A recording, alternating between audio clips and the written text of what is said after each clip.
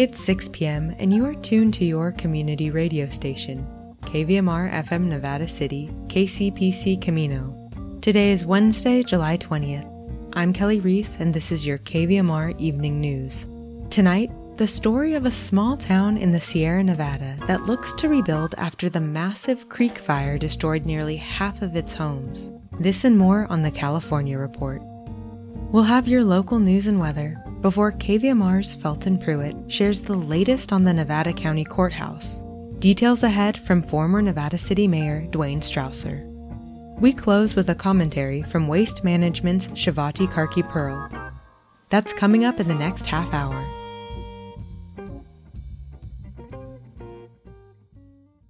This is the California Report. I'm Saul Gonzalez in Los Angeles. Health insurance premiums sold through the state's healthcare marketplace, Covered California, will be going up next year. The increase, says Covered California, will average about 6%, although premium costs will vary widely from region to region. What's responsible for the premium hikes? Well, like so much else, you can blame inflation, as well as people using more medical services as pandemic fears ease. And federal subsidies for insurance coverage are also expected to expire later this year, passing more of the costs of coverage to the insured. That, says Covered California, could price over 200,000 people out of getting insurance. Health officials are expanding their criteria for who can get a monkeypox vaccine. In Los Angeles County, some high-risk people can now sign up for the shots online. From KPCC in Pasadena, here's reporter Jackie Fortier with more.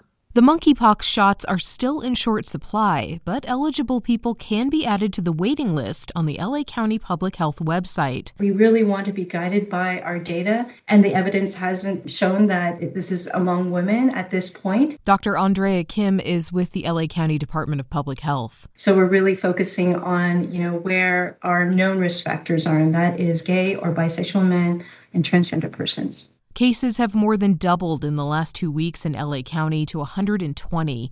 So far, no one in LA County has been hospitalized or died from the virus. For the California Report, I'm Jackie Fortier in Los Angeles. California's trees are dying at an alarming rate, and this loss is posing a direct threat to one of the state's climate change solutions. KCRW's Megan Jamerson has more. California's forests are not keeping up with large, devastating fires. That's according to a new report out of UC Irvine, which says the number of trees has dropped almost 7% since 1985. And within just the South Coast region, 14% of trees are gone, perhaps permanently. But it's not just the wildfires. The state's ongoing droughts are getting worse due to the environmental stress of climate change, and they are making it difficult for forests to recover. The loss of trees, according to the report, will directly affect the state's ability to naturally capture and store emissions from burning fossil fuels. For the California Report, I'm Megan Jamerson. As we warily prepare for what might be another devastating wildfire season in California, many communities are dealing with the aftermath of past blazes. It's been almost 2 years since the state's massive creek fire destroyed nearly half of the homes in one tight-knit mountain community in Fresno County. KVPR's Alice Daniel takes a look back. Stephanie Waite and her husband Toby raised 4 children in Big Creek, a tiny town in the Sierra Nevada built around a hydroelectric plant. Toby was principal of the small elementary school. Stephanie was a teacher. Big Creek really was idyllic, Stephanie says, but that changed over Labor Day weekend. What we felt and what we had as a Big Creek family kind of disappeared that day when the fire came through. The fire was swift and huge, taking out 41 homes and 2 entire streets. While most of the town evacuated on the early morning of September 5th, some men stayed behind. For a few hours, no one knew if they'd made it out. And I thought, oh my goodness, I'm going to know 8 widows. But everyone survived, a fact that Stephanie says helps her family continue to get through the trauma of losing their home. For the rest of that year, the Waites drove up every day from Fresno to work. Stephanie recalls one rainy day coming into Big Creek. And there's just nothing, just gloom and burnt trees. And I just, cried all the way to school. Oh, here he comes. Oh, do you have a shoe? Oh, what a good boy. Now the Waits, with their 2 large dogs, have a house just outside of Fresno and new teaching jobs. But the wildfire season can bring it all back. All it takes is a whiff of smoke, and we're right back to those days when we found out we lost our home. Leanne Davis drives her off-road vehicle down Big Creek's main street and points to a house under construction. It's slow going, she says. They're either stopped waiting for materials or, I don't know. And a temporary home where one older resident lives. He's living in a trailer waiting for his house to get built. But Davis's house survived, as did most of the buildings on this road. This is the school. Davis taught here for 38 years. The school's outdoor pool, damaged in the fire, is named after her. Davis's brother drowned at age 17 in one of the nearby creeks. And so I made it a mission to teach everybody water safety and how to swim. And now we don't have a pool. We haven't had it since the fire. Standing on the deck of her 88-year-old mother's house, Davis points out the canyon where the fire started. A bark beetle infestation and years of drought meant there were plenty of dead trees to burn. But now there are no trees, somewhat. I mean, there's just sticks. Davis's mother, Sherry Preheim, moved to Big Creek in 1960. She raised 8 children here and still likes to hike, camp, hunt, and fish. I'm not a town lady. Shortly after the fire, her son took a picture of her house, still standing. And I figured I could handle all this. I'd get used to it, and that'd be fine. They'd evacuated once before, in 1994, the Aspen Fire. That was the year their neighbor Laura Rojas moved here. Sitting in her backyard, Rojas recalls seeing the blaze behind her house. You know, I didn't think it could get worse than that. But it did, with the Creek Fire. Her husband Ramiro is a firefighter. And he said it is just horrendous. It's a beast. A beast that nearly swallowed a town, now trying to rebuild from what's left. For the California Report, I'm Alice Daniel in Big Creek. Support for the California Report comes from the James Irvine Foundation, committed to a California where all low-income workers have the power to advance economically. Learn more at irvine.org. Hint: fruit-infused water in over 25 flavors, like watermelon, pineapple, and blackberry. No sweeteners, no calories, in stores or delivered from drinkhint.com. And Eric and Wendy Schmidt through the Schmidt Family Foundation, working together to create a just world where all people have access to renewable energy, clean air and water, and healthy food. On the web at theschmidt.org. And that's the California Report for Wednesday, July 20th. I'm Saul Gonzalez. Thanks so much for listening. Now let's take a look at today's regional news. Attorneys on behalf of Sage Crawford's children have sued Nevada County and the deputies present when she was fatally shot. The suit, filed in May in Nevada County Superior Court, is asking for general, punitive, and special damages, including those for future wage loss, income, and medical expenses, as well as attorneys' fees. The county, as well as deputies Caleb Todarian and Matthew Harrison, are listed as defendants. The suit alleges that Crawford's shooting, which happened in February 2021, led to emotional distress, fear, trauma, loss of support, comfort, and love. A court hearing is set for early October. No trial date has been set. This reported by the Union of Grass Valley. 2 Nevada Irrigation District directors have filed for re-election. District 1 Director Ricky Heck and District 2 Director Chris Bierwagen. Bierwagen, who currently serves as NID president, has made comments publicly supporting the Centennial Dam project. The Centennial Project is a 110,000-acre reservoir with a 275-foot-high dam on the Bear River between the existing Rollins and Comby reservoirs. As of 2017, project manager Doug Roderick says the district purchased 25 properties, 8 of which include homes, near the Bear River in preparation for the reservoir project. Rob Tribble, winner of the Nevada County Auditor-Controller race, was a no-show for a Wednesday court hearing set to determine whether he's qualified for the job. Officials said that Tribble never received formal notification, which the sheriff's office is now expected to give before next week's rescheduled hearing. Tribble defeated Gina Will in the June 7th elections for the job. But Will has since questioned in court documents whether Tribble has served in a senior fiscal management position for 3 of the past 5 years, a requirement to be auditor-controller. Quote, "If he had held one of these jobs in the past 5 years, it would be very simple to demonstrate," said Will's attorney Jim Sutton. Superior Court Judge Robert Tice Raskin postponed the hearing until July 27th. County Counsel Kit Elliott says county officials have communicated with Tribble as part of his onboarding as a newly elected official. Quote, "He was very aware of these proceedings," she added. County Executive Officer Allison Lehman says it can take 2 to 3 months to educate new elected officials about the county, have them meet department heads, and learn about their needs. Quote, "The auditor is really the heart of the financial health of the county. We've got a strong interest in having a qualified person in that position. We're looking for Rob Tribble to provide information that he's qualified." End quote. This from the Union of Grass Valley. And sad news for all. Economic experts believe that inflation could affect even the beloved county fairs this summer. The rising prices aren't due to anything fair-specific, but rather that pervasive inflation we've been experiencing across the board. That downer from the Sacramento Bee. Turning our attention to local weather and your air quality index. Hot and dry conditions continue as we enter the middle of this week.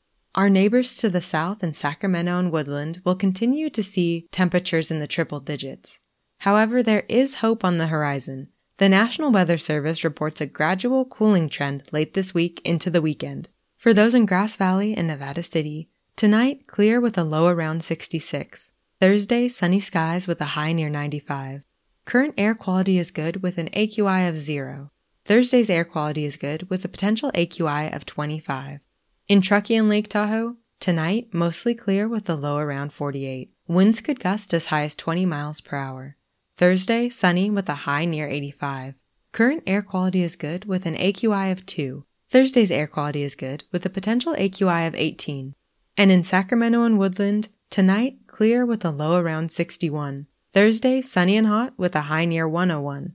Current air quality is good with an AQI of 14. Thursday's air quality is good with a potential AQI of 20. You're listening to the evening news on KVMR.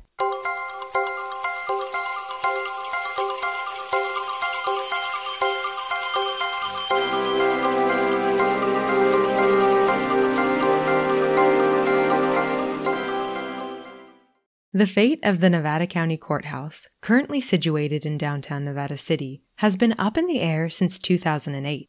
That's when the state legislature provided $5 billion to fund critically needed new and renovated court facilities throughout the state. The downtown Nevada City Courthouse ranked immediate need. However, this was just the beginning of a contentious battle over remaining or relocating. Stay tuned for the latest details from former Nevada City Mayor Dwayne Strausser. We're talking with Dwayne Strausser. He is the outgoing mayor of Nevada City as of last week. Isn't that correct, Dwayne? Yes, I am stepping away from at least that part of my political life for now. Who replaces you now? Doug Fleming will now become mayor, and Daniela Fernandez will be the new vice mayor. I know that you were on a phone call a little while ago about the Nevada County Courthouse. Why don't you fill us in on should it stay or should it go? Well, of course, I think we believe it should stay. As far as for the economic benefit of downtown, what's ironic is that the Judicial Council acknowledged that in their study, but they don't live here. They're not vested in our community. So despite acknowledging how critical it is for our economy and our community, they still chose to basically cut corners on the budget and go with the cheapest option, which is to move it out of downtown. Do they have a location? They do not. That's the other kind of ironic thing is they led us to believe that there were, one or two obvious potential choices over near the Highway 49 corridor, either at or near the County Root Center or near where the current Forest Service offices are. And those offices are going to be moving across the highway to near Juvenile Hall. So those are the two most obvious, but they left that very vague in their statement and just said, as close to Nevada City as possible. So what's the time frame now on finding out what their decision will be? Well, it's going to move forward quickly to our knowledge, and that's why we the few of us that are still trying to work on this behind the scenes to see if we can throw a Hail Mary. It's going to be going to, I believe, the state Senate and to the governor's office very shortly, within the next month or two, and then they would agree to release the funding next year in 2023. And then they're a few years away from that, once the funding is in place, to actually moving forward with the process of being shovel ready. So probably a good 4 to 5 years. At that point, it would kind of expand the size of Nevada City. If you move the courthouse over there, other things will probably start moving wherever that goes, wouldn't you think? Well, that's a possibility, but the locations that they have, initially penciled in don't really loan themselves to people moving near those locations at all. So it kind of is, it's no different than what the state did to us way back in the 60s when they put the highway through and they cut the town in half. Regardless, it will be separated by Highway 49 from downtown Nevada City, and there really doesn't seem to be a viable way that things would move next to it. That's one of the hard parts of this, is that so many of the local attorneys have their offices already near the courthouse, physically locations, so they can walk back and forth. The Attorney General's office is the same thing. Down in Sacramento, they can send people up and piggyback in a variety of places here, whether it's at the DA's office or whether it's at probation above Friar Tuck's. They kind of come and go, and it keeps them centrally located. Now they're all going to have to drive back and forth to any potential courthouse site outside of downtown.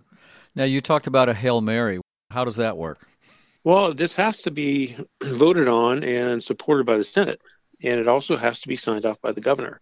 We do not have the same strong ties with Newsom that we had with Brown. Brown was very intimate with Nevada City personally, where Newsom is not necessarily. But we have elected officials that represent us at the Senate, congressional levels, assembly levels. So the fine line we're walking, though, is do we risk trying to get their support to twist back to option B, which is downtown, and then the judicial court, the council says, okay, if we don't get our way, then we're just not going to do anything, and they take us back off the priority list, and our local court, judges and staff are stuck in a very unsafe subpar facility, which is not fair to them either. And that can be kind of the past pattern with certain communities when they fought to retain their historic courthouse. The judicial council got pretty aggressive and kind of in spite of them, did exactly the opposite. It's almost like it's their way or the highway is kind of how it comes across, and they're really focused on trimming budget, not on what's best for any given community. Sounds like this story is to be continued. We're hoping at least that there's a bit of a chapter to be added with some luck. We've been talking with the outgoing mayor of Nevada City, Dwayne Strasser. Thanks for all your information, Dwayne. Yep. Have a great week. Thank you, guys.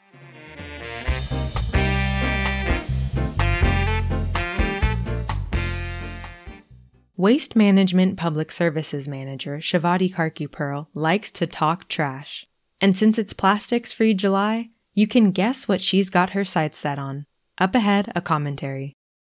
Plastic, plastic, plastic. Take a moment to look around and notice all the plastic. It's in our kitchens, bathrooms, living rooms, garages, and yards. It's in stores, at restaurants, and events like concerts, sporting games, and the county fair. Plastic is everywhere.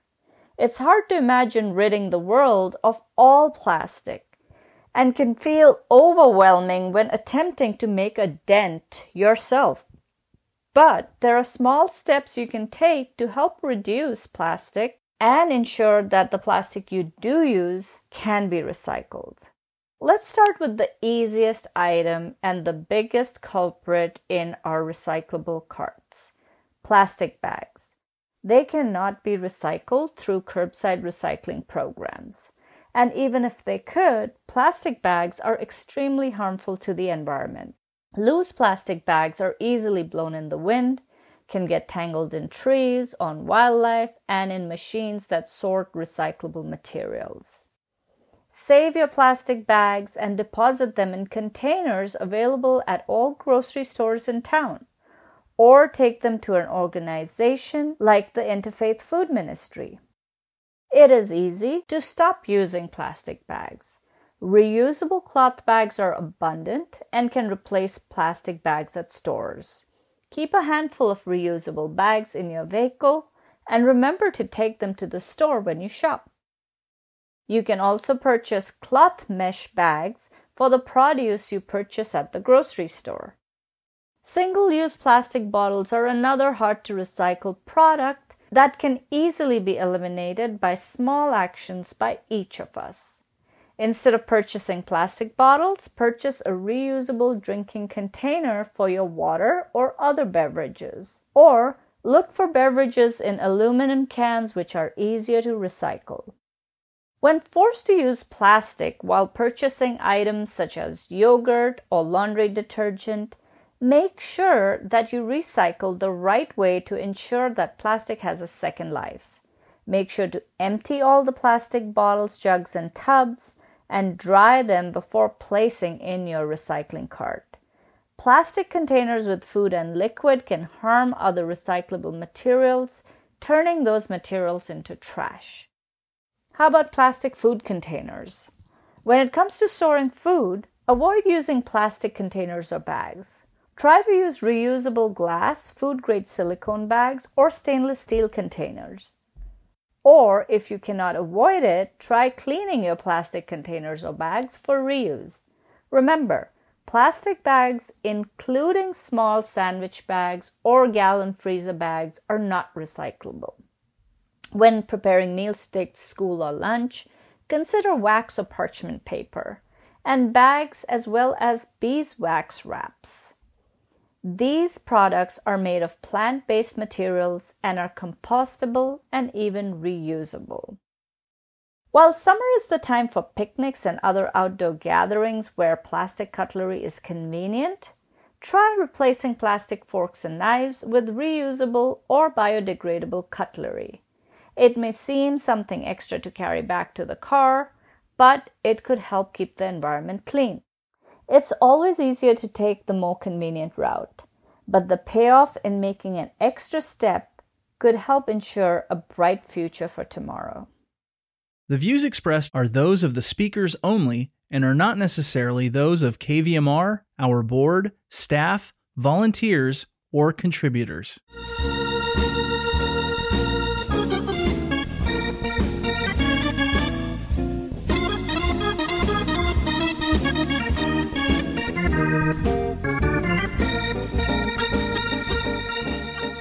That's our newscast for this Wednesday, July 20th. KVMR gets support from listeners like you and SBD Markets, family operated in Nevada County since 1959, offering conventional, organic, and local products, produce, also specialty food. Nevada City location carrying hardware, fix-it, and camping needs, including small appliances. SBDmarket.com. And Trips Auto Body Shop, local owned since 1954. Reminding listeners, motorists have the right to choose an auto repair shop for insured collision repair. Open weekdays 8 to 5, Freeman Lane, Grass Valley. TripsAutobody.com. Keep it tuned to your community radio station. Coming up at 6:30, it's The Sages Among Us with host Lori Burkhart-Frank.